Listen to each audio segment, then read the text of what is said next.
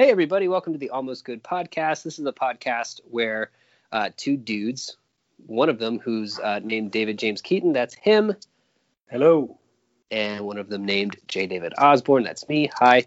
Talk about movies. And we really try our best to get technology to work with us. I'm currently in an extended stay Marriott in Dallas, teaching a little summer camp to children out here. And we were trying to get the Skype working, and on my end, it sounded like anytime I was talking, it just sounded like this white noise was overtaking my headphones, and apparently it sounded like I was getting walked out of the room, which is interesting. This is very interesting. You were ushered out of the room, like someone put a jacket over your shoulder and took you home from the party. Hell yeah, dude. Because the coworker of mine who is staying below me has informed me that at all hours of the night, they can hear footsteps in my bedroom, which I don't think I'm a sleepwalker. I have sleptwalked before when I was really fucked up, but it's not like a regular thing for me. So unless I'm just getting up and doing a sort of paranormal activity type thing, there's some kind of footsteps in here. So it might be ghosts. Oh, and my TV turns on sometimes unexpectedly. Just kind of turns on. You did build a pyramid of beer cans when you were in a stupor when you were at my house. We've talked about this a couple times, but it's like in Poltergeist when she leaves the room and comes back and all the chairs are in a giant pyramid.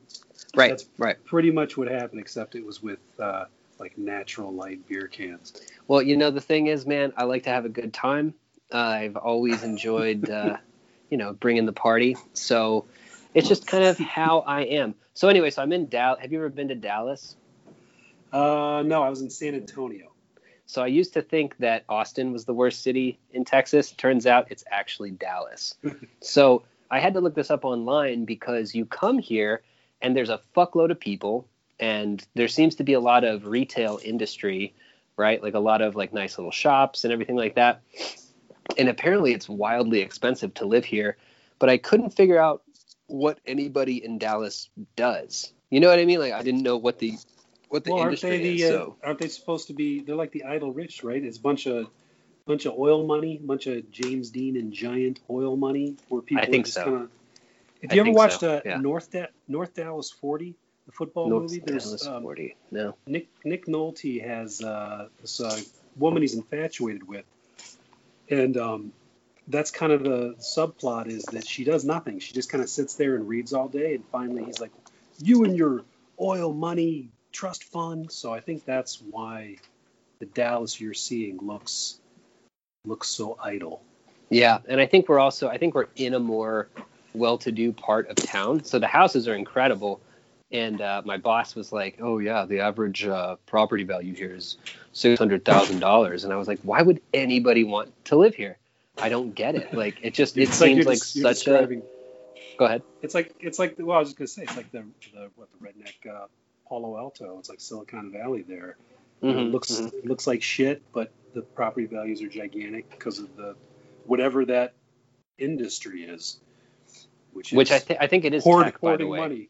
I think there's tech here now. And so basically my boss took me to, he took us, all the coworkers, to this place called Legacy Hall, which it's in a strip mall, one of these. They had a lot of these open air strip malls in Florida when I lived there for a time. You can walk around and they try to approximate what a cute little street would look like. So they have little street lights and everything's paved with this sort of flesh colored stone. You know what I mean? It's very, and I was in this place and there was a bunch of places to eat. It was a food court, like a mall food court basically, but it had all kinds of crazy fusion food truck style food. And it was completely populated by teenagers, but rich teenagers, right? Like 15-year-olds in boat shoes type rich, and old alcoholics who were drinking wine and beer, and they just looked and smelled like money. And I'm not even exaggerating, I almost had a panic attack while I was in there because it so represented everything that terrifies me about life in general, just becoming this kind of lizard that likes everything clean, doesn't like any sort of sharp edges to anything. It's like a big playpen for the super rich. Does that make sense? Like it's just kind of like they have all the shops they need. It's like a little floating island of people who smell like Dolce and Gabbana or something. Yeah, teens that tuck their shirts in. Basically. Yeah, terrifying. And are 100% rapists. They're 15 years old. They all already have like 6 or 7 rapes under their belt. Like these are the kind of lizard people I'm talking about. Right. And it's funny how accurate the depiction of rich little pricks is from like Caddyshack. I saw that movie, when I was a little kid, and I thought that's what rich people are like. And they're still like that, or at least that's how I like to generalize them to make sense of the world. But they still have that kind of that preppy smugness to them, like a Chevy Chaseness. No, 100% like a Chevy Chaseness. Like to me, it was just they didn't do anything. They didn't eyeball me. They didn't look. They didn't call me names or make fun of my dusty ass shoes or anything. Like they were just existing. And I have a handle on this pretty well, but I realized I might have a handle on it so well because I live in El Paso, which is mostly blue collar. Of course, there's rich people there, but it's mostly people who work for a living, like who have dirt on their hands when they go places, And so I don't see it even the shopping centers are populated by largely blue collar people. And also like when the rich people come over, it's rich people from Juarez, right? Who are going there to like, as like a status thing. And for whatever reason, man, that just bothers me less than these fucking Maybe they can't see it. Maybe you can't. Maybe you said they didn't say anything to you. They didn't look at you. Maybe they've tuned you out. You're not one of them or something. You know what I mean? Well, I realized this when I was sitting there, and that is that one of the ladies that I work with was noticing that the person behind me looked to have a Louis Vuitton bag or something. And so I look behind me and I notice it, and it suddenly occurred to me that purses and handbags are just blank spaces. Like it's something that my brain doesn't fill in. You know how your brain does a whole bunch of work to fill in your surroundings? Handbags completely escape me. If I were to go out and I could be walking like with Rios, right, someplace, and I could hang out all night. And if they asked me at the end of the day, like, what color was Rios's bag? I just never processed it. It never went in.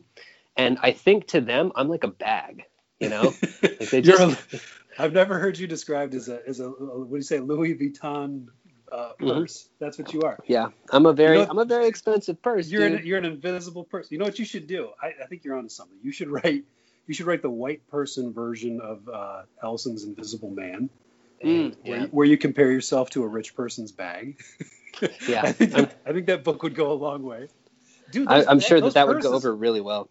You know what's really in right now, and I know this because Amy was scoping out somebody's bag or somebody's purse, whatever you call it.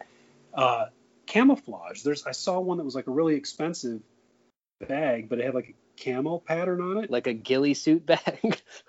No, it was one of those high end ones. I can't think of the name, but it was just it looked like a fucking Duck Dynasty pattern. So what would happen there if you had the bag that you can't see if it was actually had a camo pattern? Would it be like a double bluff? You'd suddenly register it because your backwoods instincts would kick in. Sure, yeah. You'd be like, hey there, get low, there's a hunter. I'll bet you there's deer piss in that bag. But no, it's like, all these people, they go back to their McMansions, and like what the decor looks like. There's a live, laugh, love plaque on the wall.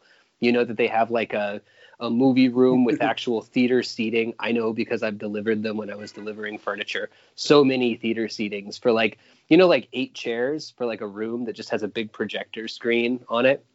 And every time you meet these people, they're a little fat, they're a little red, they're just consumptive animals, right? They have no human purpose anymore except to consume. Calling the Burbank Hank. I've heard that phrase. Oh, Burbank Hank. Okay. They got the red face. They're wearing like a windbreaker. Yeah. Maybe some sort of shirt with a flamingo on it to show that they're hip. Mm-hmm. And it's the same kind of thing. I think we're actually right now where you're at and where I'm at. We're kind of we're on opposite ends of the the hamster trail there. Mm-hmm, You're like in a similar bubble. Oh yeah, but I mean the thing is, dude, at least you got the beach close by. Dallas doesn't even have a beach. I think maybe a lake or something. I don't know. I don't know what goes on here. How far away is San Antonio from where you're at? About 3 hours, yeah. Oh, okay. I was just looking for something I could attach memory to. And it's like you go to like Houston is kind of a mess, right? So when you go to Houston, the streets are all fucked up. There's all this construction, but Houston has like really good culture. For example, like most of the music that I really enjoy, like in hip hop, comes from Houston. And so like Houston has like a rich black culture that's really cool. El Paso has a pretty rich Mexican culture that's cool. And I'm not saying that like it can't like white culture can't be cool, but what it seems to have become in the year 2019, like white culture is just like, everything looks like the inside of a doctor's waiting room. Like nothing's offensive. Everything's expensive. And this is the perfect movie to talk about white people. Yes, sir. This is some whiteness. Real quick though, when I think about Texas, you might change my whole impression of it. Is Bubba Sparks from where you're at? When you talk about he was South? From Louisiana. I thought he was from Louisiana. You're probably right. Fuck where Texas. Fuck that. Yeah, it doesn't have Bubba Sparks. It doesn't have any white culture to offer me. In my mind, a map of Texas looks like now just because I said it, I'll remember that wrong. So map of Texas to me is Dallas, Bubba Sparks, and San Antonio has a jellyfish because I got attacked by a jellyfish there. Right. That's all I know. And then also Nick Nolte. He was and then there's Austin, which is this kind of Slacker. That's incredibly beautiful bohemian nightmare is what Austin is. It'll forever be Richard Linklater to me. Yeah, and I wish it had stayed that way. Sometimes this sounds, I feel like we live in a permanent state of nostalgia now because I think a lot of us hate this kind of sterilized thing, but I often think like, because I used to live in Portland. And even though the Portland of, 1995 was grimy and the Austin of 1995 was grimy, it's like I wish I could have lived in those cities at that time. You know what I mean? Like I got to them right when they all kind of got bowled over by this sort of like, hey, you know what? Let's make this better. Right. Like let's clean this up. It's like no. You're like you want to be like Times Square pre-Giuliani cleanup. Right. Exactly. But you want to talk about Midsommar? Is that how you pronounce it? Is it just Midsommar? Is it Midsommar? Astor, the director, has said that either Midsommar or Midsummer. He's like, either one's fine. And I'm somebody who believes 100% that the artist is in control of his art and is the final arbiter of what the art means. So I'm going with that. With that. As someone who believes that the artist has no say in the interpretation of what they make, I'm going to call it Midsommar. So hey, actually, Amy's going to see that right now. It's no we've shit. We've been trying to solve how to figure out how we could see a movie with a baby because we missed that window. I've talked about it over and over, and I went to see this with my sister because then Amy will watch the baby and my sister's usually excited about new movies because she works in a movie theater. Right. Sometimes we get the deal. And so that means I keep seeing these movies and then I'll come home and I'll want the shared text. I want to talk about it, but I can't. And so we were trying to solve it. And today in the shower, I had the brainstorm that she should just go at night. I'll watch the baby or when she's sleeping and she can go and I didn't expect her to get so excited and jump on that idea. I thought she'd say like, "Oh, I don't want to go see a movie without you," but she immediately almost did this little dance and was like, "I get to do something by myself, awesome!" And she was like almost fist pumping, and I was so sad. It was like I was thinking, is this the gateway to like becoming swingers? Because everything she was saying. It was like cheating. Everything she was saying, you could map onto like a cheating conversation. It's like, right. no, it'll just give us something to talk about. And I'm like, oh, you're going to see movies without me. Like in Breaking the Waves when the guy's dying, and so he sends his wife off to sleep with other people. I feel like I made a huge mistake. She's right. I just from a distance, watched her buy her single ticket in the seat, and she's gonna go get some popcorn, and I'm like, what have I done? I've sent her right into his arms. You know what I mean? Right. And then you drive home listening to REM's "Everybody Hurts." Like,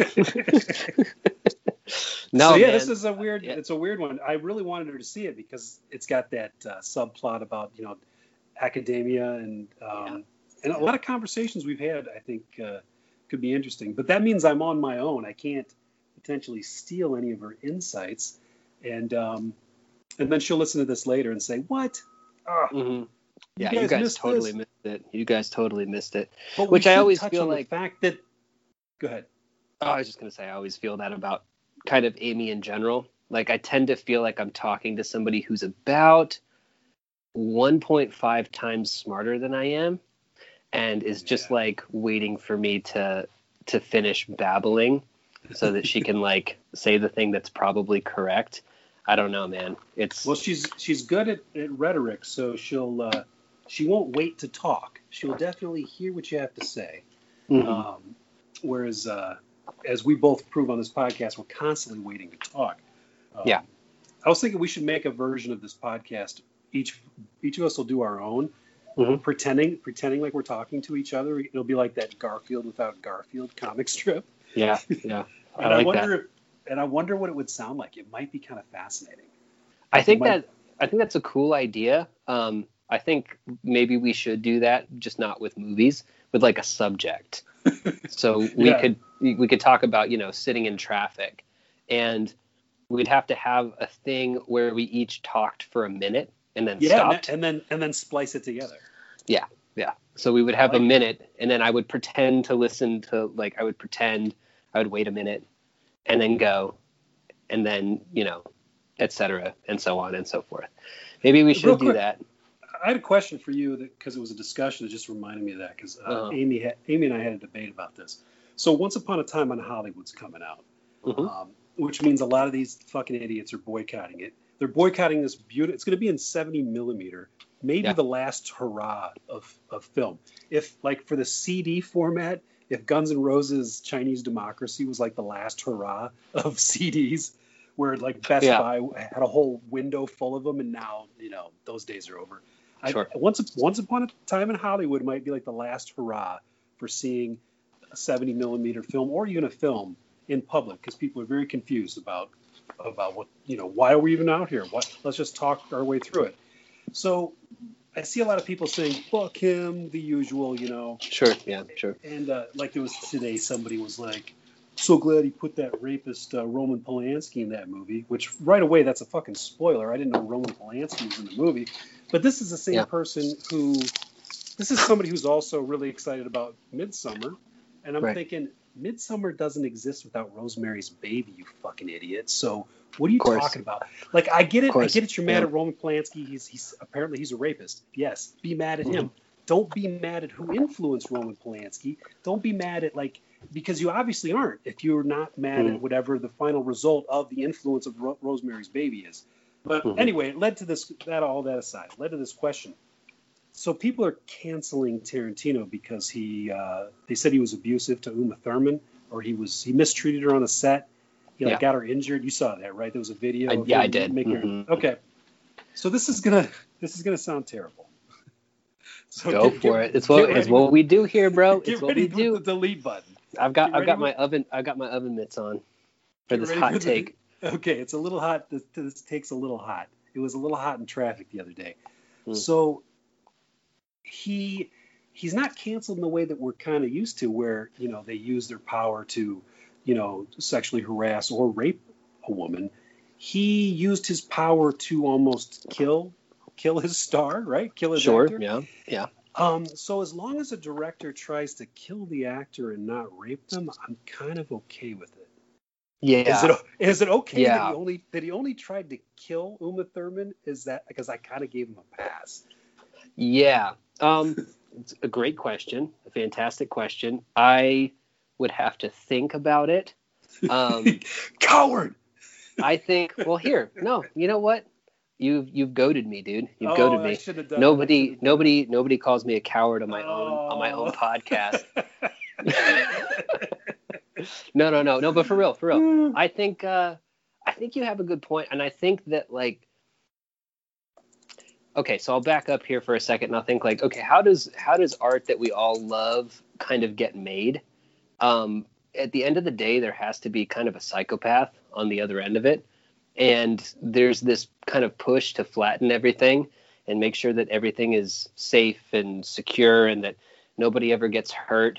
And then you kind of look at Jackie Chan movies, and you watch him like throw himself off of a building into a pile of broken glass. Or Tom Cruise, the white Jackie Chan.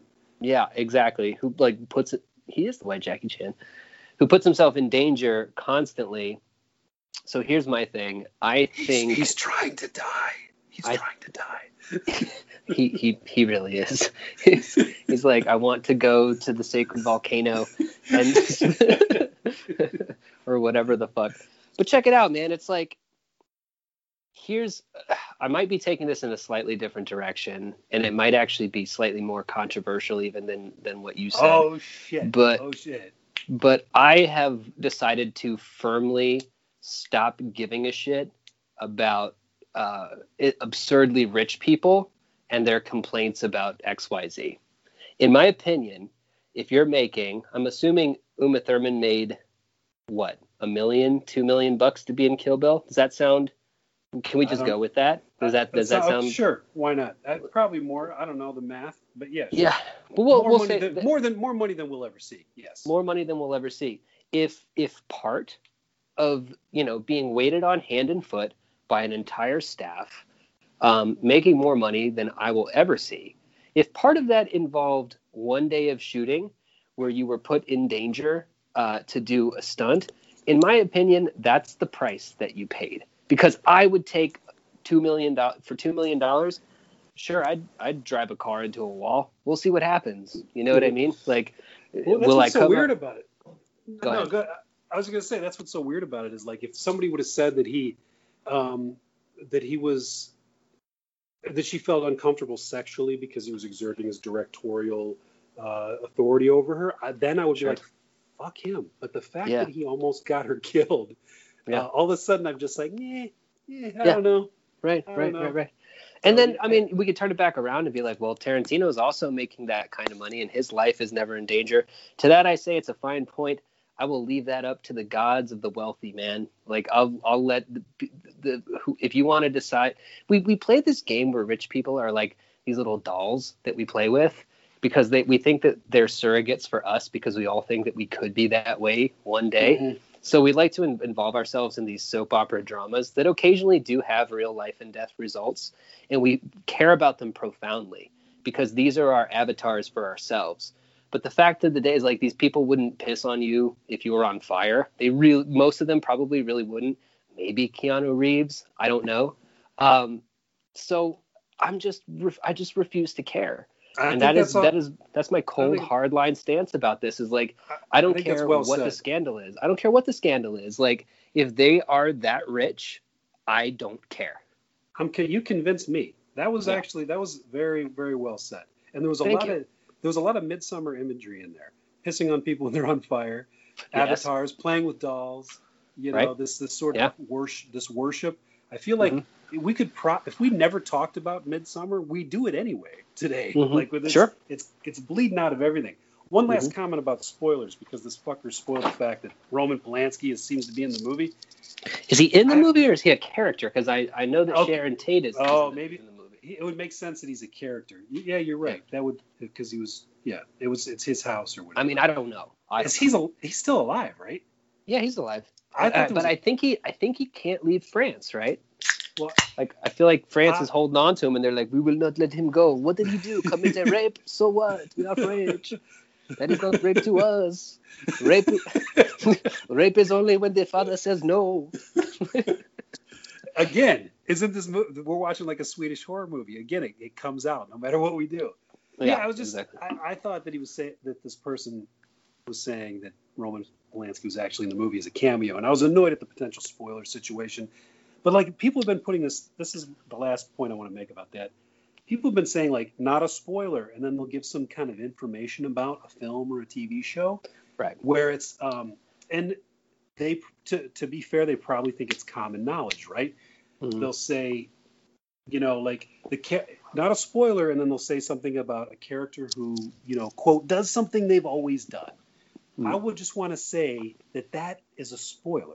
Yeah. That describing any moment at all is a spoiler. By saying it's not a spoiler is still a spoiler. At the risk of sounding like it's a fucking Rush song. If you choose not to decide, you still have made a choice.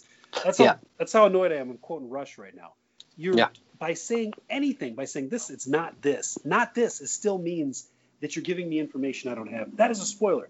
Yeah. And I know I'm a hypocrite because I've done the same thing where I'm like, okay, this isn't a spoiler, but be prepared for this interesting thing, or this interesting thing that you think is going to happen isn't going to happen. And what I try to do usually is lower expectations, thinking it'll make somebody have a better experience. Like, be prepared for this not to do this one thing.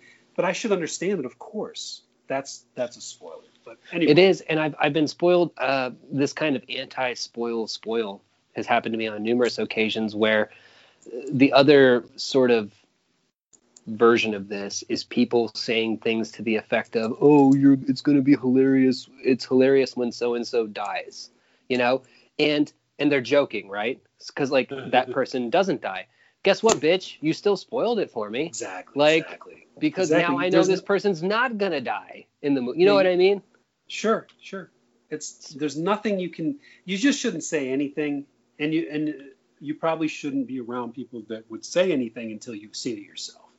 But this podcast is a spoil fest, so everybody should know that sometimes we even talk about the ending immediately. Yeah, we do. The first, I'll just say this right now. Spoilers. My first question for you with Midsommar is, did all those kids die because they kept fucking up, or was that the plan all along? Because that's all that's in my head. It was the plan all along. It was 100% the plan all along. Yeah. It's so odd that, because didn't it feel like they kept fucking up? Like they were the cult was reaching out to them, and they and trying to make a path for them not to fuck up, and they still fucked up. So it's like, I don't know if it's that bleak, if they're like saying eventually these teens are going to fuck up and then we can sacrifice them.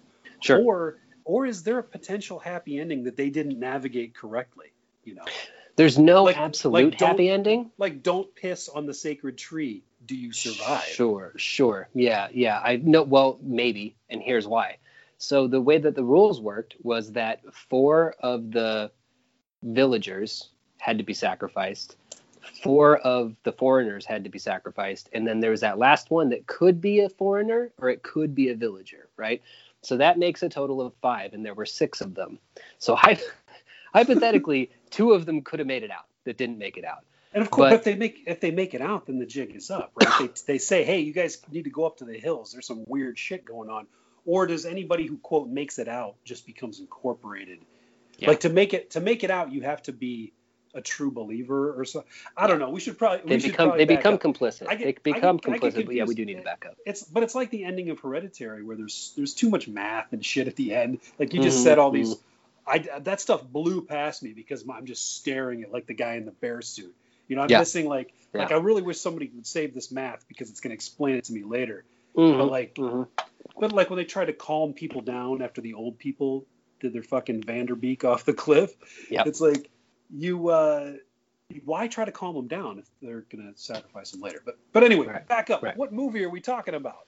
So we are talking about Midsommar, which was released this year of our Lord 2019, directed by Ari Aster, who, as you mentioned, did Hereditary and is pretty well known before Hereditary for his short films, of which there are many, which I meant to watch all of them yesterday, but I didn't get to. Did you watch We Need to Talk About the Johnsons or whatever it's called? The Strange Case of the Johnsons. I did watch that. God. Yeah, that's a fucked off movie. But you know what? We talked about that. We did talk about that on the podcast already. Okay.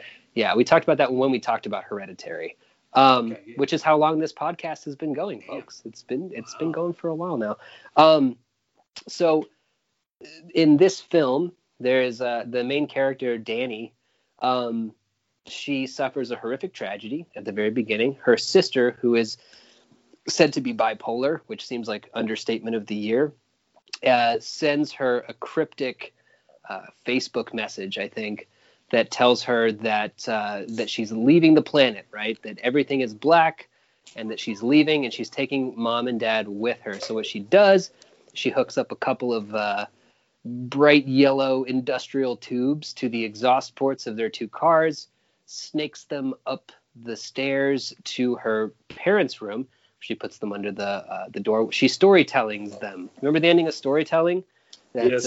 Yeah. So she basically puts them under the door and then duct tapes all of the cracks in the door so that the parents die of exhaust fume inhalation, and then proceeds to duct tape the other tube to her mouth, which we can talk about later how Aster kind of goes from this sort of languid, very pretty pace to just completely over the top imagery, like imagery that just doesn't exist even in like other horror movies, you know? He's like good at that. That's kind of, his 0 to 100 is kind of his shtick. It's his gimmick, and it works. So anyway, so Danny is understandably upset. We cut to about 4 months later. So she's gradually kind of recovering from this thing. And her boyfriend, whose name is Christian, has decided to follow his anthropology buddies to Sweden to witness / take part in a Midsommar festival. And these are real things that occur in Germanic countries every summer solstice. And I have no doubt they're going to spike in popularity real soon because the youngsters think it's like Coachella now because they saw right, exactly. Well, it's kind of it's Coachella-esque, right? It's this kind of weird pagan runic celebration that has a lot to do with fertility. Same as, I mean, that's what Burning Man was, the Wicker Man. So there you go. Sure. Yeah, no, 100%. So they're at a party, Danny and Christian, and he sort of like reveals that he is going to be going with his buddies to this thing. And she kind of does the whole like, oh, well, I would have loved it if you had told me. And he's like, yeah, but I'm kind of, he's trying to get out of that relationship. So he didn't want to tell her that he was going. He just kind of wanted to go, which I don't really know how that was going to play out. But that's one of the brilliant things that Aster does in this is he creates that kind of guy who's like too spineless to be real with somebody. So he's always kind of like just doing stuff and then kind of trying to worm his way out of it. But we'll get to that too, I'm sure. It seems like finish and I'll come back to it. Okay. So they go, and when they get there, of course, everybody is that oddly, blank-faced type of white person who seems really giddy about what's going to take place. So they have a Midsommar festival every year, which includes every ritual that you see on the film, except every 90 years, they have this sort of like triangular yellow temple in which they sacrifice 9 people, right? So every 90 years, they sacrifice 9 people. And it just so happens, bad luck, that's the year that these folks chose to participate in it. So they show up. They are immediately introduced to psilocybin, some psychedelic mushrooms. So they start tripping balls. And from there on, it's pretty much rock and roll. They see 2 old folks decide to commit ritualistic suicide by jumping off of a cliff, which freaks them out, understandably. A few of them try to leave. Spoiler alert, they don't make it. And as it goes on, it kind of very patiently develops, right, into the final ritual that we see at the end of the film.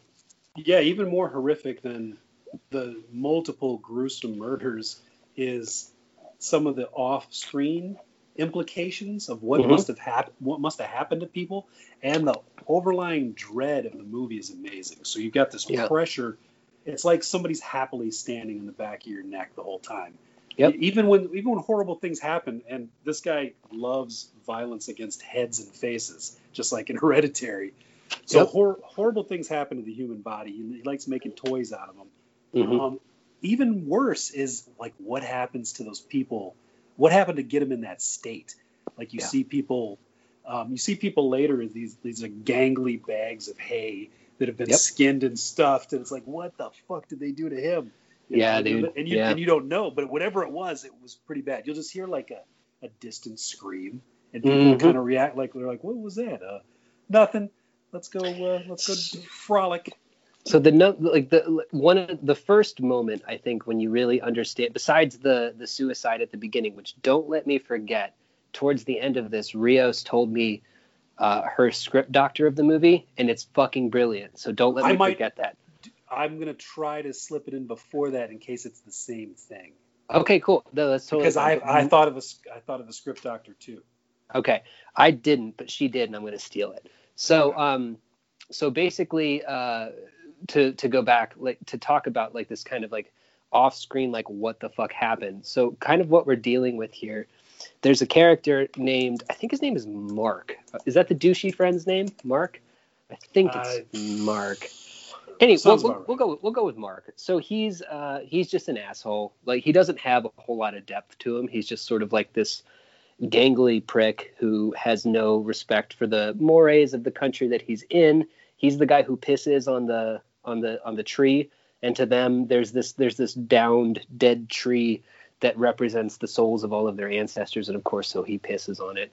And then after that there's this kind of like 6 foot tall Bjorn Bjornsson type fella who's like just staring at him, just glaring. He's kind of like, is this guy going to kill me? Turns out he does. Well, he might. We don't know. Maybe he was just going to be slaughtered anyway. They led him away like right when he needed to be killed. He was led away under the guise that he was going to have sex with some girl. Yeah. And I think like you were saying earlier, if the case is that he was going to be one of the 9, didn't matter that he did that. It was just interesting that one of the cult people, like the mask, was dropped for a second. Right. It's no longer. Suddenly it got personal for a second. It did get personal. And the rest of the murders, you could argue, are not personal. They're part of a happy celebration, just as just a ritual that just needs to be done. There's no. Don't be upset. It's like he was saying when the guy was trying to talk to the girl who wanted to leave. And she's like, where's my boyfriend? He's like, oh, we put him on the truck already. There wasn't room for 2. She's like, not room. I could have sat on his lap. He's like, well, we don't want to get in trouble with the we don't want to break traffic laws. And he's trying to, and he gets kind of exasperated. Like he's that he wants to do like the guy in Few Good Men and be like, God damn it, this is why. And you should understand that this is why, and it's perfectly fine. It's fine that you're going to die for this. Don't you understand that this is what's supposed to happen to you? Right. We've mentioned benevolent evil before, but it's a perfect example of like this there's a happy machine going, like the fucking Zamboni and Caligula that cuts off heads. It's coming, and you can't do anything about it. And people are laughing and they're cheering. Whoops. They're clapping, and I just knocked the computer over. I got so excited about that Zamboni.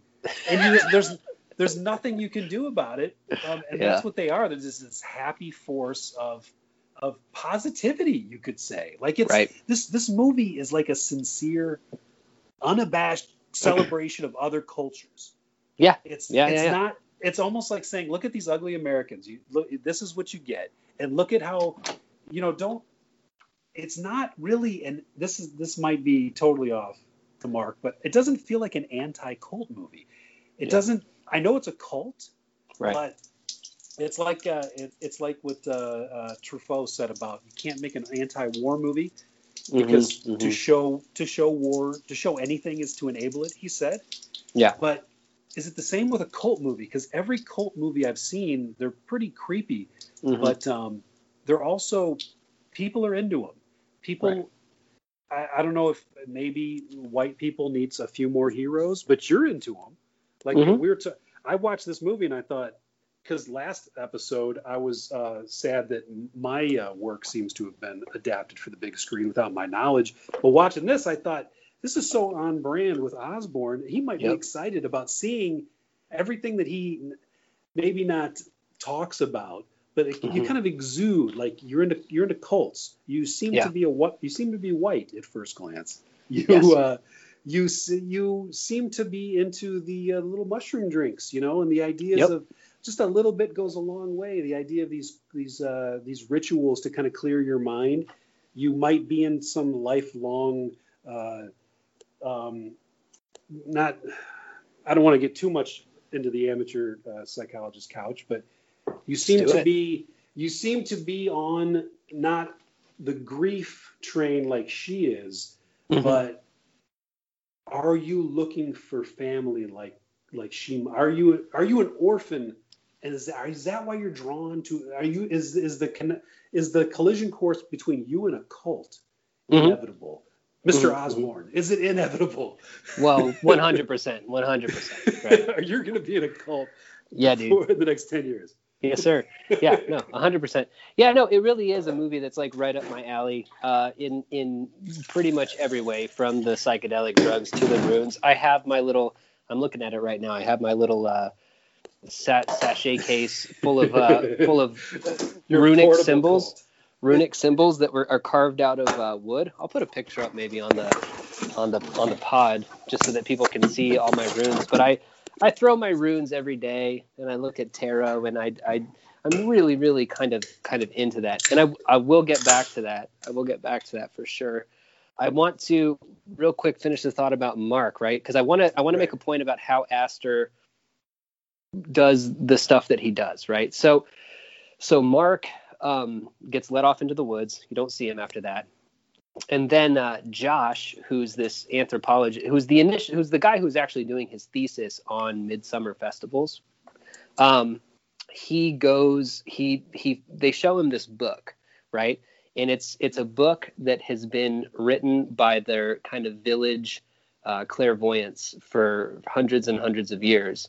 And their current clairvoyant is this inbred monstrosity that kind of like sleeps on a bale of hay in the corner of the temple, right? And just kind of does these sort of colorful drawings, not even drawings, just like smears of paint.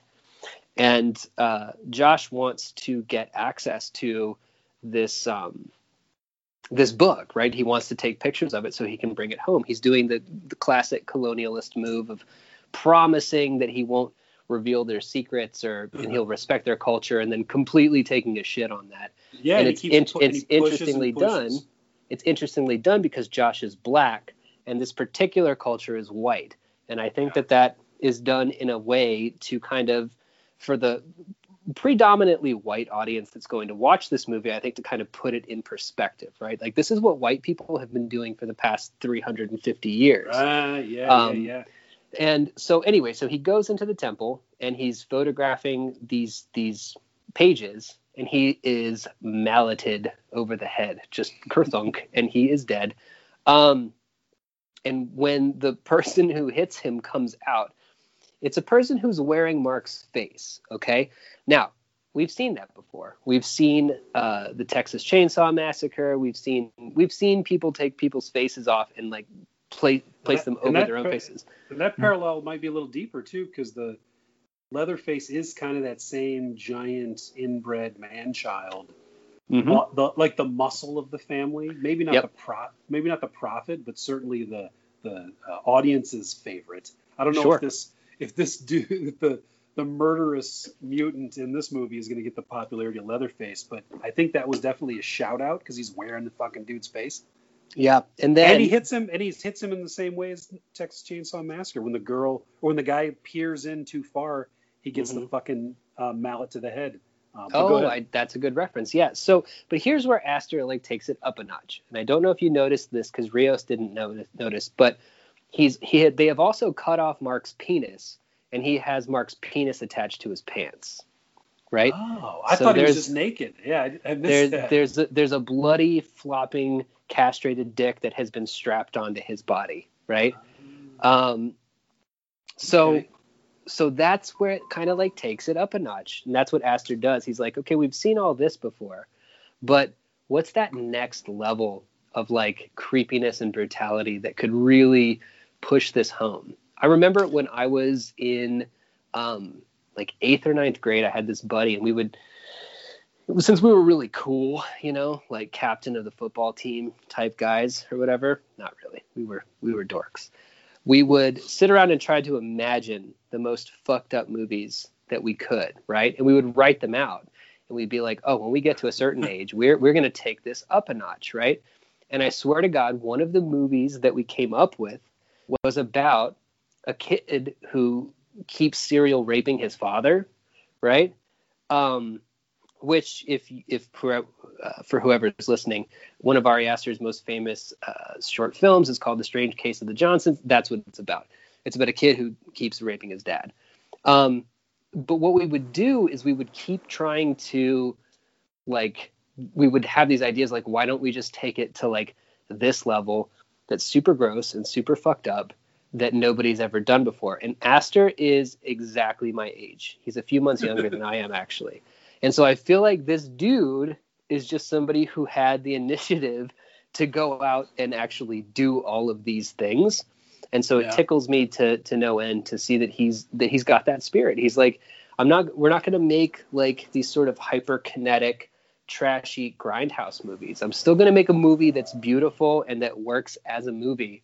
But the violence, and not even the violence, but just the imagery itself is going to be so upsetting and so violent that people are going to walk away and be like, I don't feel like I watched a horror movie necessarily, but I am deeply disturbed. Well, he knows, dude. He understands that it's the last game in town. That contrast between the horrific material and the disarming, sunny exterior. I mean, anybody who's listened to this podcast, I've been just praying for a horror movie that takes place in the daytime, or any movie really, because if we had the technology right now, we could do a montage of me being like, why was it so dark? Hey, this movie was so dark.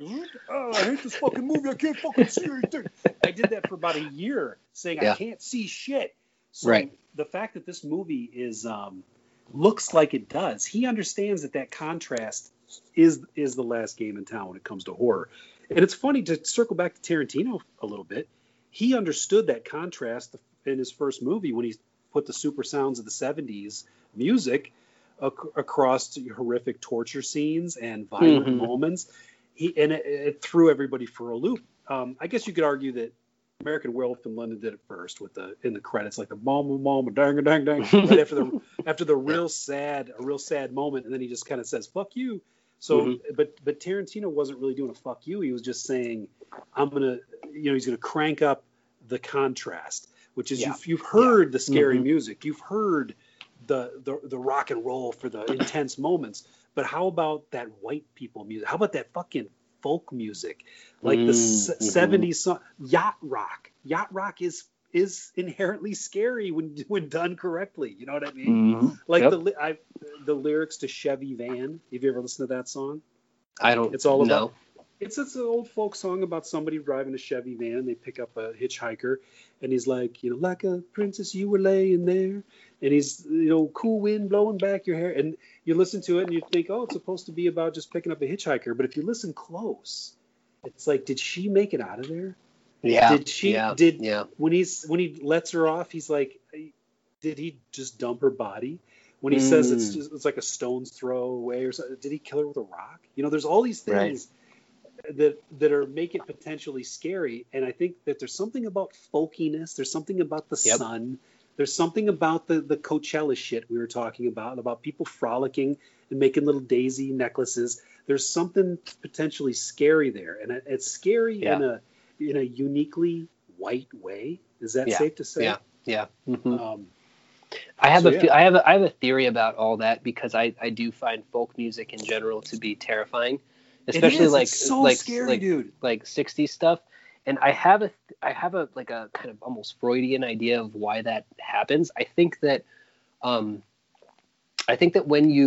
what happens when you die, right?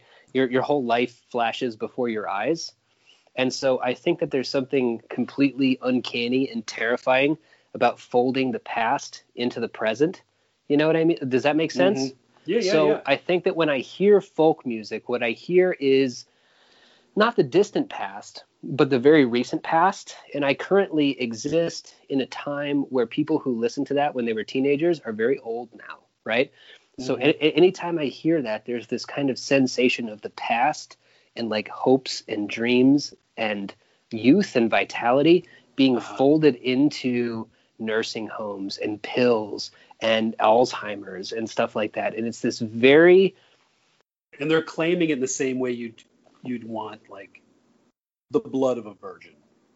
Yeah. So there's that too. You want to take going to take back that youth. Yeah. There's definitely that, but it's also like people love nostalgia, but when you feel nostalgic, it's also kind of like a sadness, right? It's like you can never quite return to that. But instead of being sad, I find a lot of, because I get that impression when I watch something like, I don't know, or when I hear the music, I should say, for something like Stranger Things, I feel like, oh, this is like when I was a kid, and that's being folded into this present, and that creates a kind of almost beautiful feeling inside of me. Not to speak of the show. We'll talk about season 3 maybe next episode because I'm not quite done. But with folk music in particular, it does just have this feeling of that there's always a dark undercurrent to it. There's always been a dark undercurrent to it. And I don't know if it's because I personally grew up on images of, the Manson family with their shaved heads and their blank stares, and had to transpose that onto like, the Beach Boys, so the Beach Boys have always been incredibly creepy to me. Always, dude. Like always. And especially the big folk rock crossover hits. People listen to them in a, not just a nostalgic way, but in like there's that sadness there. I mean, just parts of it that today I heard California Dreamin'. I know that's about a song, or that's, they're not in California. They want to be in California, but it fits into that folk rock territory. But all those lines like, I got down on my knees, and prayed and shit. It's like, that's creepy. Like, what's going on there? There's a desperation, and combined with that, or like Summer Breeze. That's why I thought one of the greatest cover versions is Typo Negative does cover of Summer Breeze, and that's what it always sounds like to me anyway. Right. So I love it. It's almost unnecessary. It's almost redundant. It's Summer Breeze. This new metal band called Three Teeth recently did a cover of the Foster the People song "Pumped Up Kicks," which is have you heard that song before? No, it's like, I don't think I've heard all the other kids with the pumped up kicks. Okay. Yeah, so that's a song about a school shooting, right? It's literally about a kid like getting his dad's gun and shooting up his school. So Three Teeth did like this kind of like dark metal cover of it, but it's exactly what you're talking about, where they just took the spirit of the song and made it blatant. But it's my lifting tune, bro. I'm like, hell yeah, dude, I'm into this shit. I have to mention lifting once per show, by the way. That's my only demand. Speaking of the contrast to lifting to bad music, I've told you I used to lift to the weirdest fucking songs. Like Asia's first album was one of the weirdest exercise regimes. It drove people out of the very small weight room at the dorms. Lifting weights to like Mercury Rev Deserters songs is a weird workout. Like there's something to it though. It's different than like, how many times can you listen to like the Rocky IV soundtrack? Like sometimes you throw in the yacht rock and all of a sudden shit gets a little weird. Oh yeah, sometimes I put on I'll put on Crystal Castles, and it'll be this like, this woman kind of crooning at me with this sort of like weird trancey beat in the background, and I'm like, I can get into this. This is fine. It's not always like Slipknot, although I do turn on Slipknot sometimes, and I go beast mode, bro. Whenever Slipknot comes on. Yeah. Right. But if somebody was like to swap out Slipknot with like Ventura Highway or Christopher Cross, all of a sudden you're like lifting weights with your dick. Wait, did I say that out loud? Yeah, you did. But no, yeah. So that whole thing that makes that I think there's also and I think that this is a way in also to talk about Midsommar. So we're not just going round and round in circles about folk rock. Is that understanding what makes that creepy is also what makes Midsommar creepy, because there's like a promise of happiness, but it always seems like folk songs are about like, working through these kind of dark times and darkness to like get to this sort of like utopia. And besides all that, it's just fucking creepy when people get into cults and they start putting flowers in their hair and they have that blissed out look that's fundamentally unnerving, because the default state of being a human being is being an anxiety ridden mess. And if you ever see somebody who's just like, I remember when I was first going to school, to college, I took an abnormal psychology class, and we had to watch a video of a guy getting a lobotomy. And they show them digging into the skull and pulling out parts of his frontal lobe, and I was fine with that. And then they switch and they start to interview him. It's in this black and white footage, and he's just sort of like staring off into the middle distance and answering kind of like lethargically or whatever. And I walked outside of the classroom and I fainted. It like fucked me up to see that. And what fucked me up about it was not the gore. It was this kind of blank stared, everything's okay now. Like that to me is so anathema to what it means to be a human being. You saw a quick glimpse into your end. Mm-hmm, When you inevitably join a cult, right? There's gonna be a blissed out you, right? Right. You're gonna be like looking in the mirror.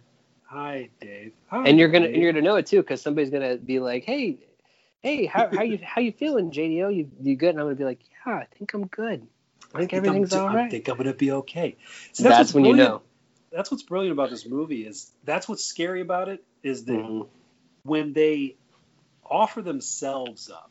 I think without that, it's a typical horror movie. But the fact that they happily, and they try to explain it too, they're like, we do this, and you shouldn't have a problem. Why would you not want to do this? And it's that, it's that fucking, what's his name? Jim Jones kind of thing where the fact that they keep offering themselves up as victims along with who they're killing, it makes the movie like sidesteps, quote, evil right there.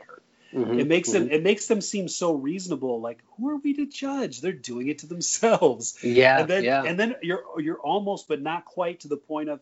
So every so often, some little frat asshole gets turned into a bag of hay, But they're burning themselves up in that room too, and that's right. Who are we to judge? You can't make an omelet without breaking some eggs, Yeah. I mean? No, 100%. Like it's so unpersonal. It's so unpersonal. It's so like I mean, they added that in. It's another culture, right? Yeah, it's another culture. Yeah. We can't judge it. I mean, the Mayans were ripping out hearts by the hundreds per day. You know what I mean? And it was just a thing. Now, I'm sure the people who were getting their hearts ripped out were not happy about it. But that was like their thing. The blood god needs blood. So, I mean, get in line, dude. We're gonna cut that shit open. Well, I have a question for you. So I have a couple of questions. What happens if, when you said the math earlier, I hadn't considered how many people they needed. So they send out their globe-trotting college age psychos to hook people, right? It's kind of like hostile. Yep. They get sure. So her going fucked things up. She wasn't supposed to go. Mm-hmm. So what happened? What happens if she didn't go? Like, when I think about her life, that's a pretty sad situation. She doesn't go, and he just disappears on her. Mm-hmm. And he's maybe.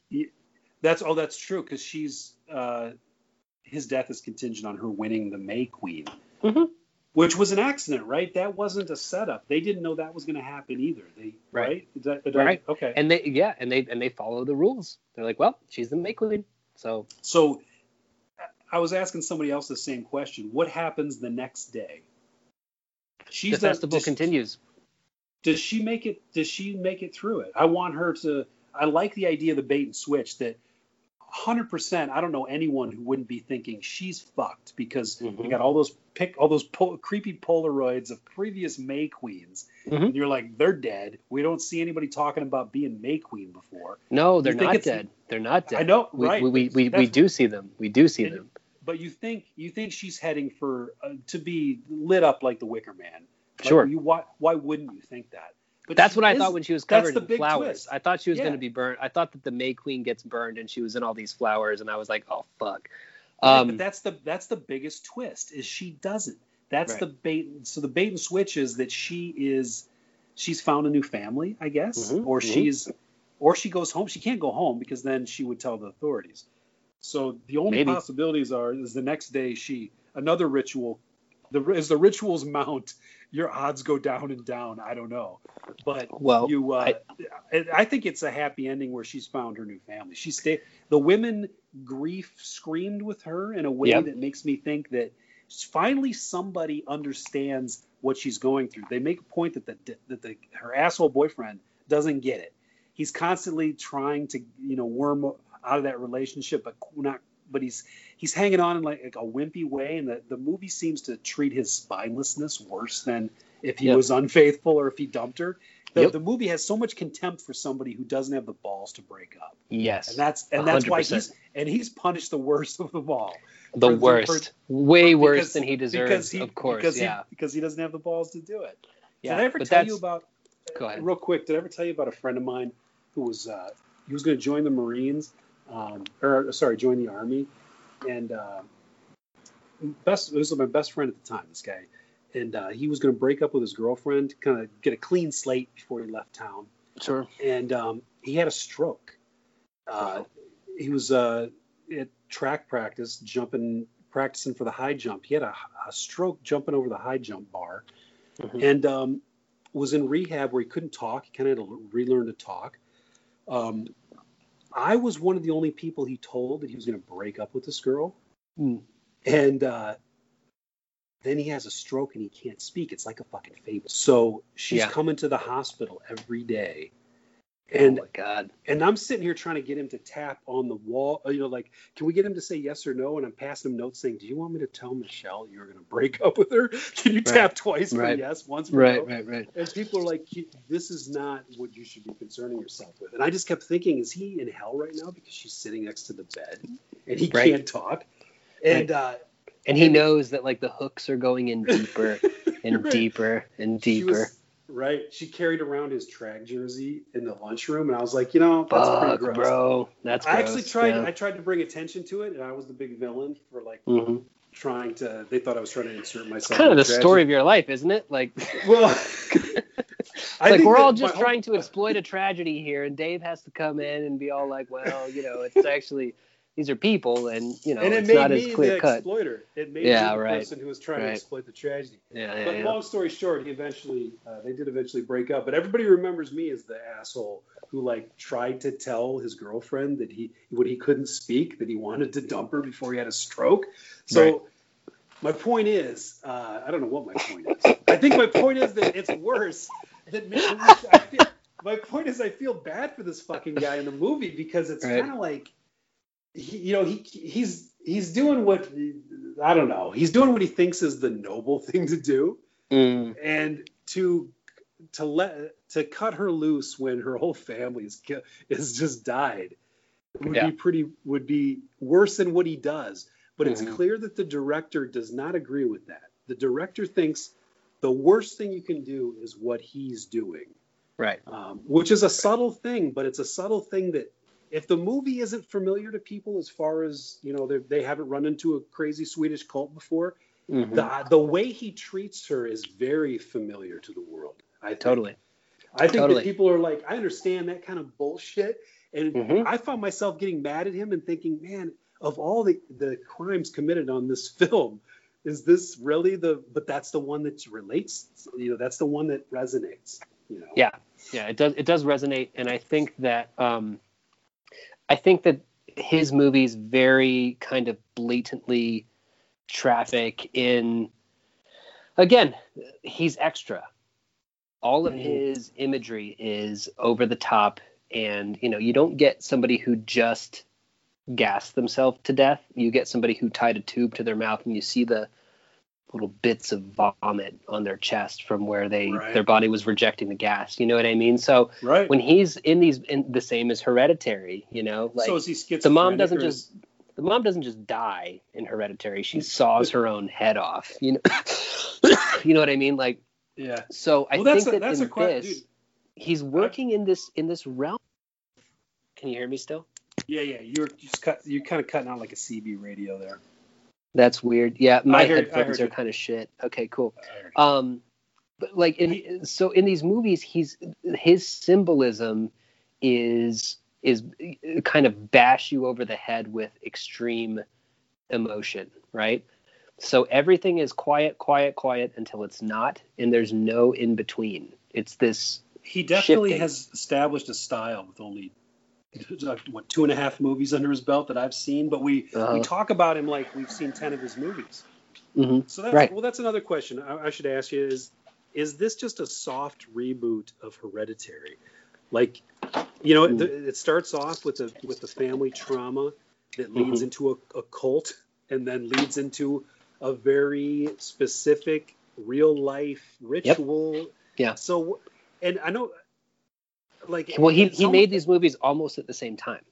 okay. Almost at the same time. That makes sense. Like he came off of shooting Hereditary, and He did. apparently they greenlit Midsommar without Hereditary even being kind of like the cult hit that it was. I don't know how he did it, That but makes sense because yeah, that makes more sense than the idea that there was any sort, like, he sat back and said, "What's my next project? I had a big hit." right, But right, instead he's just like trying to get something out of his system, and right. maybe people didn't see. I think that with Hereditary, people don't notice the clear excitement and celebration of the cult that he seems to Mm-hmm. have. Oh, And 100%. Yeah. I think people miss that. So I think he Mm-hmm. was saying, And the demon okay, too. I was going to mention that earlier, by the way, that like in the same way that this movie is kind of like, the cult is kind of, it's not this huge malevolent force. It's almost like right, they're sort of the protagonist, kind of. In yeah, that's Hereditary, Payman, the one of the who is in the occult, like one of the four kings that you sort of pay tribute to anytime you're opening any kind of ritual, is like a real sort of being, at least in those circles, is not necessarily like he's more like a person. He's just a right. That's person. what, He just needs a body. and And that's why they're also. and then at the end of the movie, it's like, and he gets his body, and and when it pulls out, and it's that kind of picturesque little dollhouse. I feel like what he's kind of saying is like, look, that's the happy ending, Yeah, like, that's what I think that's what I was getting at, is the idea that there's a joyousness to his horror that I think that people didn't quite get with Hereditary, and it made me feel like he was saying, let me try this cult thing one more time. Okay, now look at this. Look at yeah, these people. Here's 20 more smiles. The smiles were already sprinkled in, but in Hereditary, but now he's like, mm-hmm.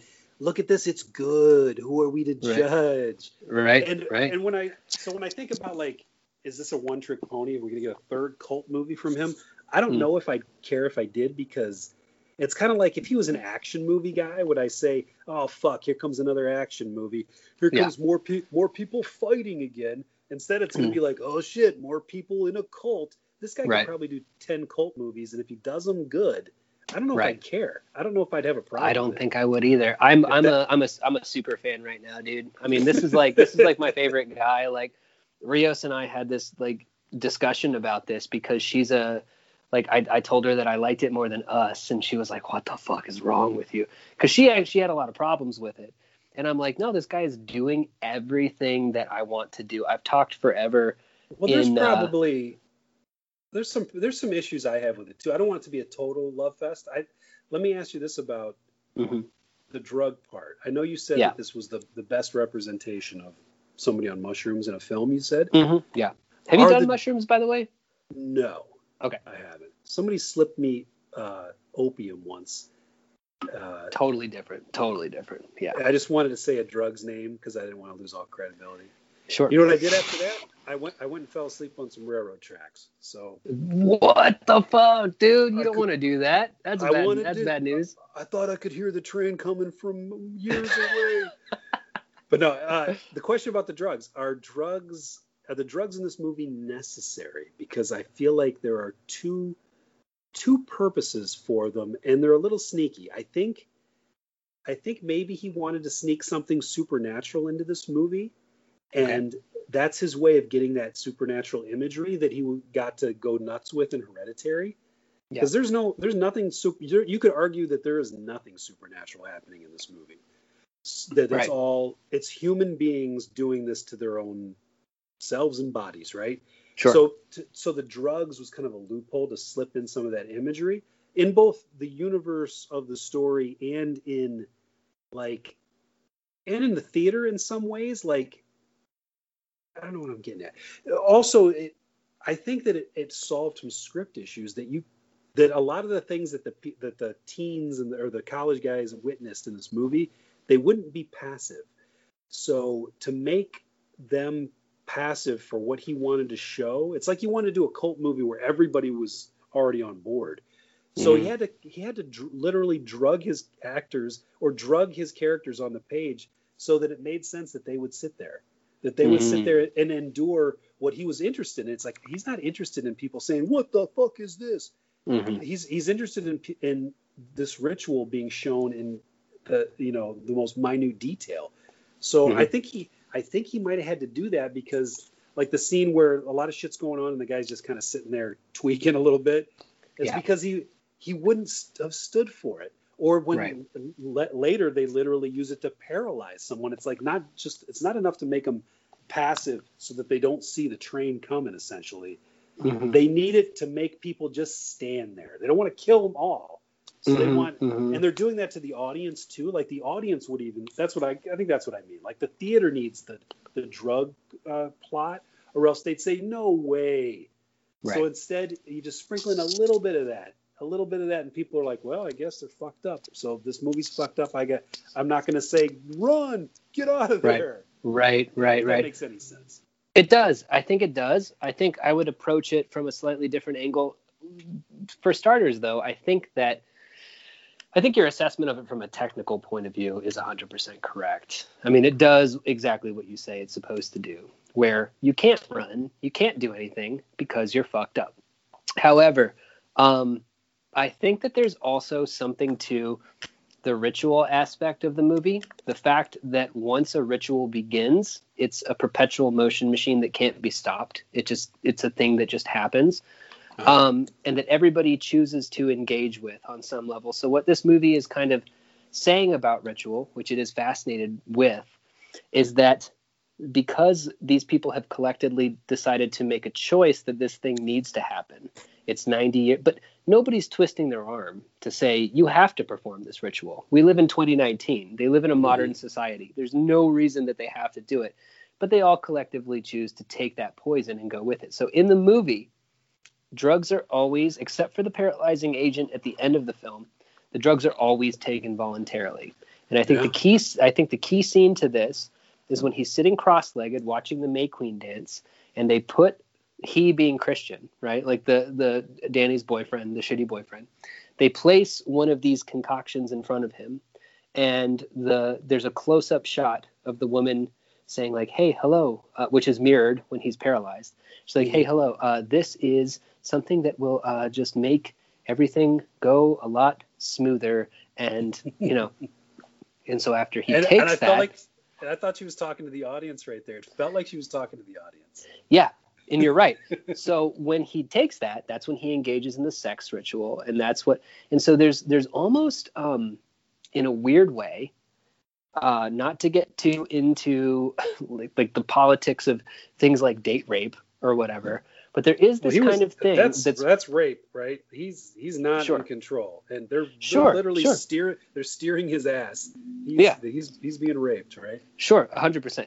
So, but what that is that creates a parallel between this ritual that's going on and the participants within it. They're all saying that there's there's a point that you get to. Like with this ritual, like once the people dove off the cliff, or maybe it was more like once that guy was turned into a lung angel, the stones have been cast and you can't go back. You have to move forward. Right. And so when he sits there and he's presented with that choice, do you drink the thing or do you not drink the thing? He still chooses. And so what I'm saying is that like what the movie seems to be saying is that there is a responsibility to making the initial choice, even if after that initial choice is made, you are incapacitated or you are out of your head or whatever. It does feel like the movie is kind of saying that, is that there's a part in every person, like a shadow self, that won't come out because we live in a modern society and we have all these things built up to keep us from being like who we kind of truly are, because these concoctions don't create monsters, they lower inhibitions and let monsters that are already there come out. Gotcha. You see what I'm saying? Yeah, man. So that's just to me, everything that you're saying from a storytelling perspective, and keeping so that people aren't in the audience be like, run, motherfucker, run. Like that's all true. But I also like it because it pulls double duty and it has something to say about personal responsibility and understanding the limits of your own cognition and your own control, and knowing when you are in too deep and when you need to like not drink the fucking lemonade, dude. Like, don't do it. It's bad. It's got shit floating in it. Like, you know what that shit is. That makes sense. Speaking of the audience, did you have? We had the same issue with Hereditary where people can't take it, you know, and they start tittering, and giggling, and just fucking cackling through the sex scene or the rape scene. Did you have that same shit? We did not have that. We had fucking walkouts en masse, right? when you get to the temple scene at the end where everybody is ritually burned, there's a lot of pagan shit going on. Like, even the temple itself, that triangle formation, you know, it's kind of like... It feels wrong, right? It feels wrong. It feels wrong. Like, when that started happening, and I think, like, the audience started to, like, realize, oh, this is not a hostile situation. Because I still was wondering, like, is this a hostile thing where they're going to fucking kill everybody and escape? Once you start realizing, oh, no, that's not what this movie is about. Like, the quote-unquote bad guys have won, the pagans have won, and they're about to perform this ritual. I swear to God, dude, like a dozen people left the theater once the wheelbarrows showed up, and they were pushing those wheelbarrows full of, like, the guy who, what they did to Mark, where he looks like a jester. He has that jester hat on. He's the fool, right? Somebody said he's the fool. Yeah, my friend Skin Nate the Fool. Like, the Skin the Fool thing went over my head, but I just thought they were just saying "fuck you," like a double fuck you. Like, we're gonna sacrifice you anyway, but here's a stupid hat. Yeah, you're the stupid turd. That's what you are. But, like, when that started happening, dude, I have not seen walkouts like that since I went to go watch Bruno, the Sacha Baron Cohen film. I watched it in Oklahoma, and the scene where there's a dick swinging around, and then the dick head, like, hole opens up, and it goes Bruno. about 24 people walked out like, I don't do this gay shit. I'm not fucking with this gay shit. I'm like, it's you didn't do your research, man. But that's funny. Instead, they're like, I don't fuck with this cult shit. No, and like Rios was, don't open this portal. Rios was laughing because, like, when we were in the car, she was like, "Yeah, Mexicans don't play with that shit. Are you kidding? Like, they don't want to see that shit." Well, she played with it. Yeah. Well, but then she had. Well, we got to get to her script doctor in a sec. Yeah. Here's our real quick. Our experience with the audience was kind of funny. There was a woman next to us who. Fidgeting and like opening her food and putting it away. She'd ordered she had the whole meal, right? She had the fucking, dude. She got the sandwich and the fucking fries and the coleslaw. Yes. I don't know. Everything was going on. And so it was pissing off my sister to my right. And but what happened was she was confused and she's like, what the fuck? Because she looks up and the suicide with the gas mask happens. Mm-hmm. She starts very earnestly asking her boyfriend or her husband, like, what's going on? She's really confused. And then this is amazing. This is amazing. She falls asleep, dead asleep, wakes up when the fucking guy's in the bear suit. So like my sister was saying, she's like, imagine how baffled she was, because she's confused by the suicide, which felt like it was storyboarded pretty coherently. Instead, she wakes up and someone's in a bear costume and being lit on fire.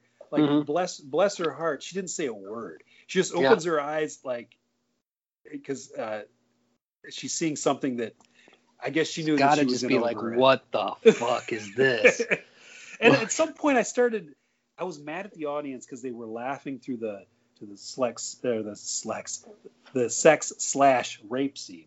Yeah, which is which is also, by the way, where all the May Queens were. Those were the May Queens, the naked women. Gotcha. Yeah. Okay. Mm-hmm. Well, and so, but I had to kind of relent a little bit because there's more obvious humor in this movie than Hereditary. I think there's stuff in Hereditary that's definitely supposed to be funny, but it was always the case where it wasn't the funny thing that the people were laughing about.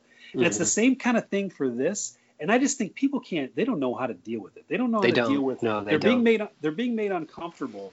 And this director deals in hysteria. And when hysteria is your currency, you know, people don't want to accept it. People are like, I don't know, I need some sort of release. Right. So they start talking really loud, like they're in the living room. They start cackling like, it's so funny because I feel so weird. And it's kind of added to it. They became part of this like cacophony of psychos in my Yeah, mind. Like I felt like they were scene, all in the room with them. You know, the scene where the old folks jump off the cliff. I don't know if you remember, but that most of that's in complete silence, right? Like the sound is turned off for most of it. And it was a girl behind me who was eating one kernel of popcorn at like this metronomic pace, right? Where like, so we're watching it and it's horrific. And behind me, I just hear.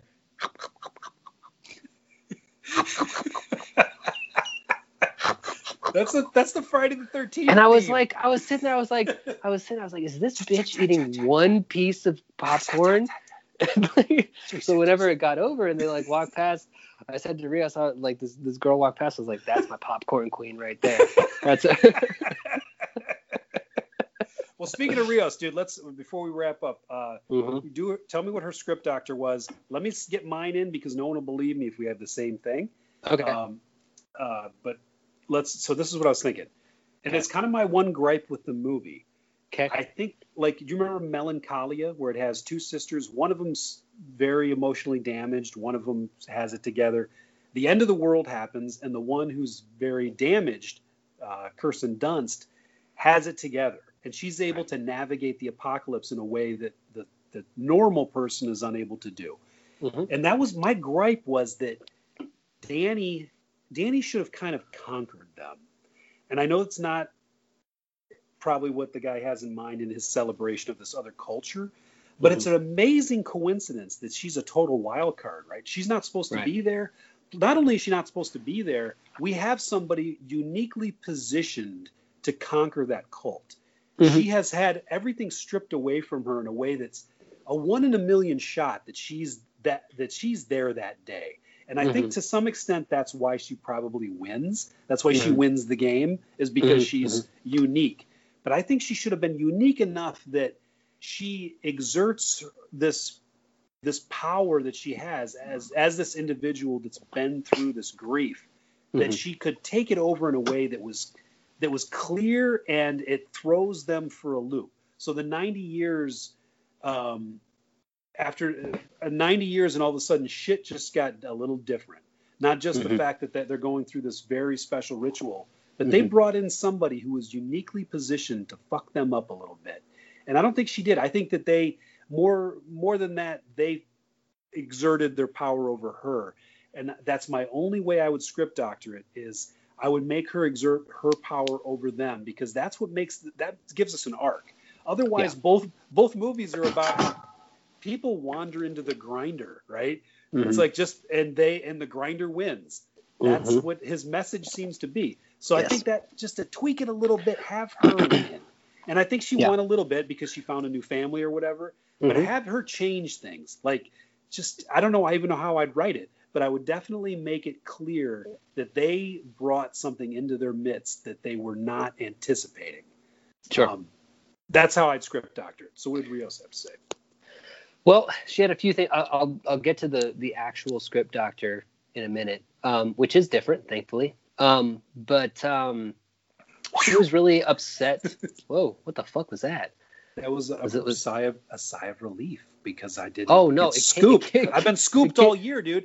Dude, somebody scooped my movie. It came through on my end as like this horrific metallic screech. That's I was like, what the fuck soul.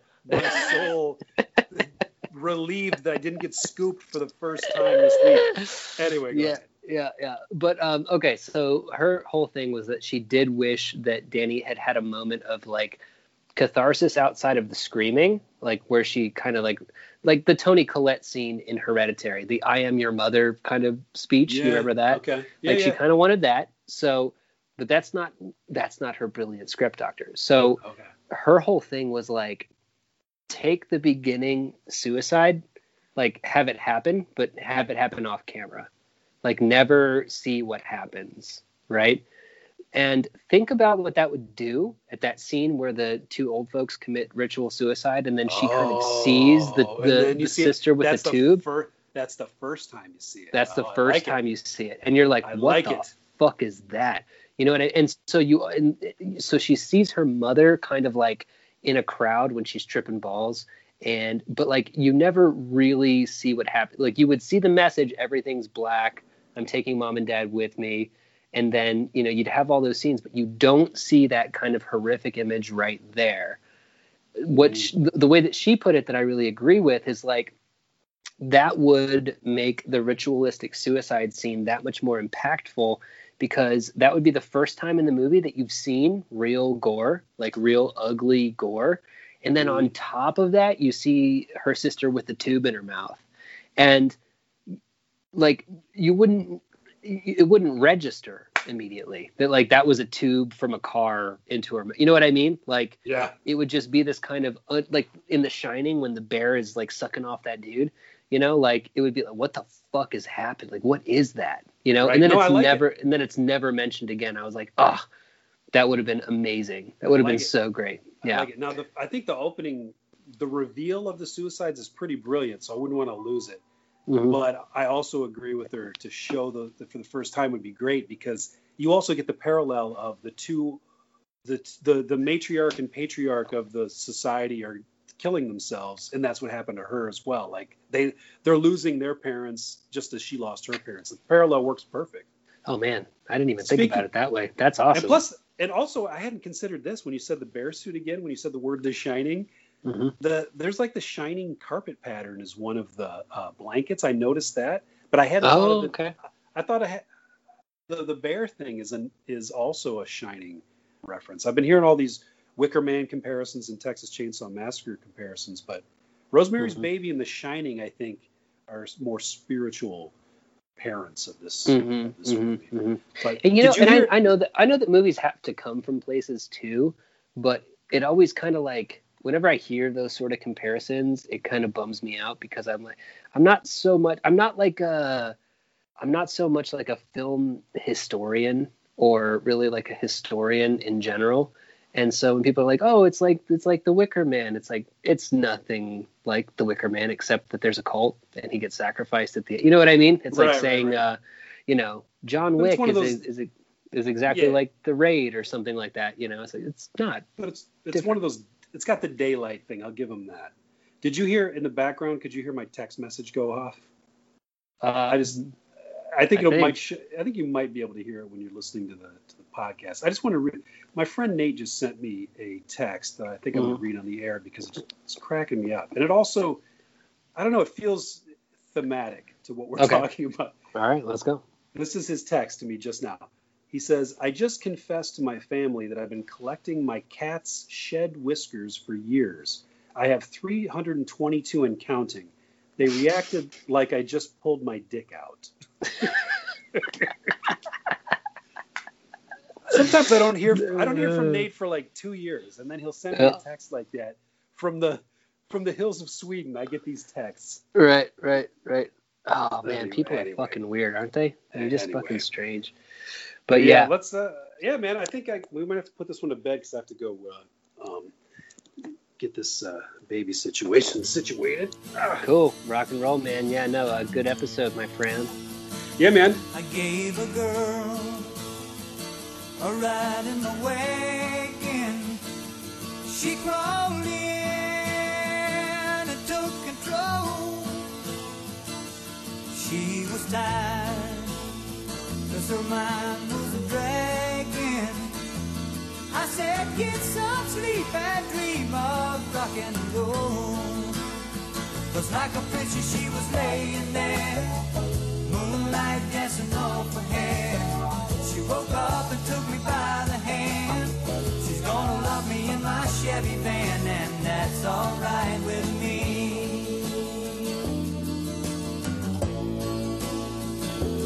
Her young face was like that of an angel. Her long legs were tan and brown.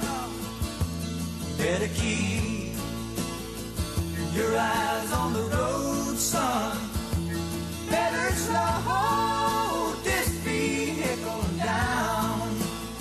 'Cause like a princess she was laying there,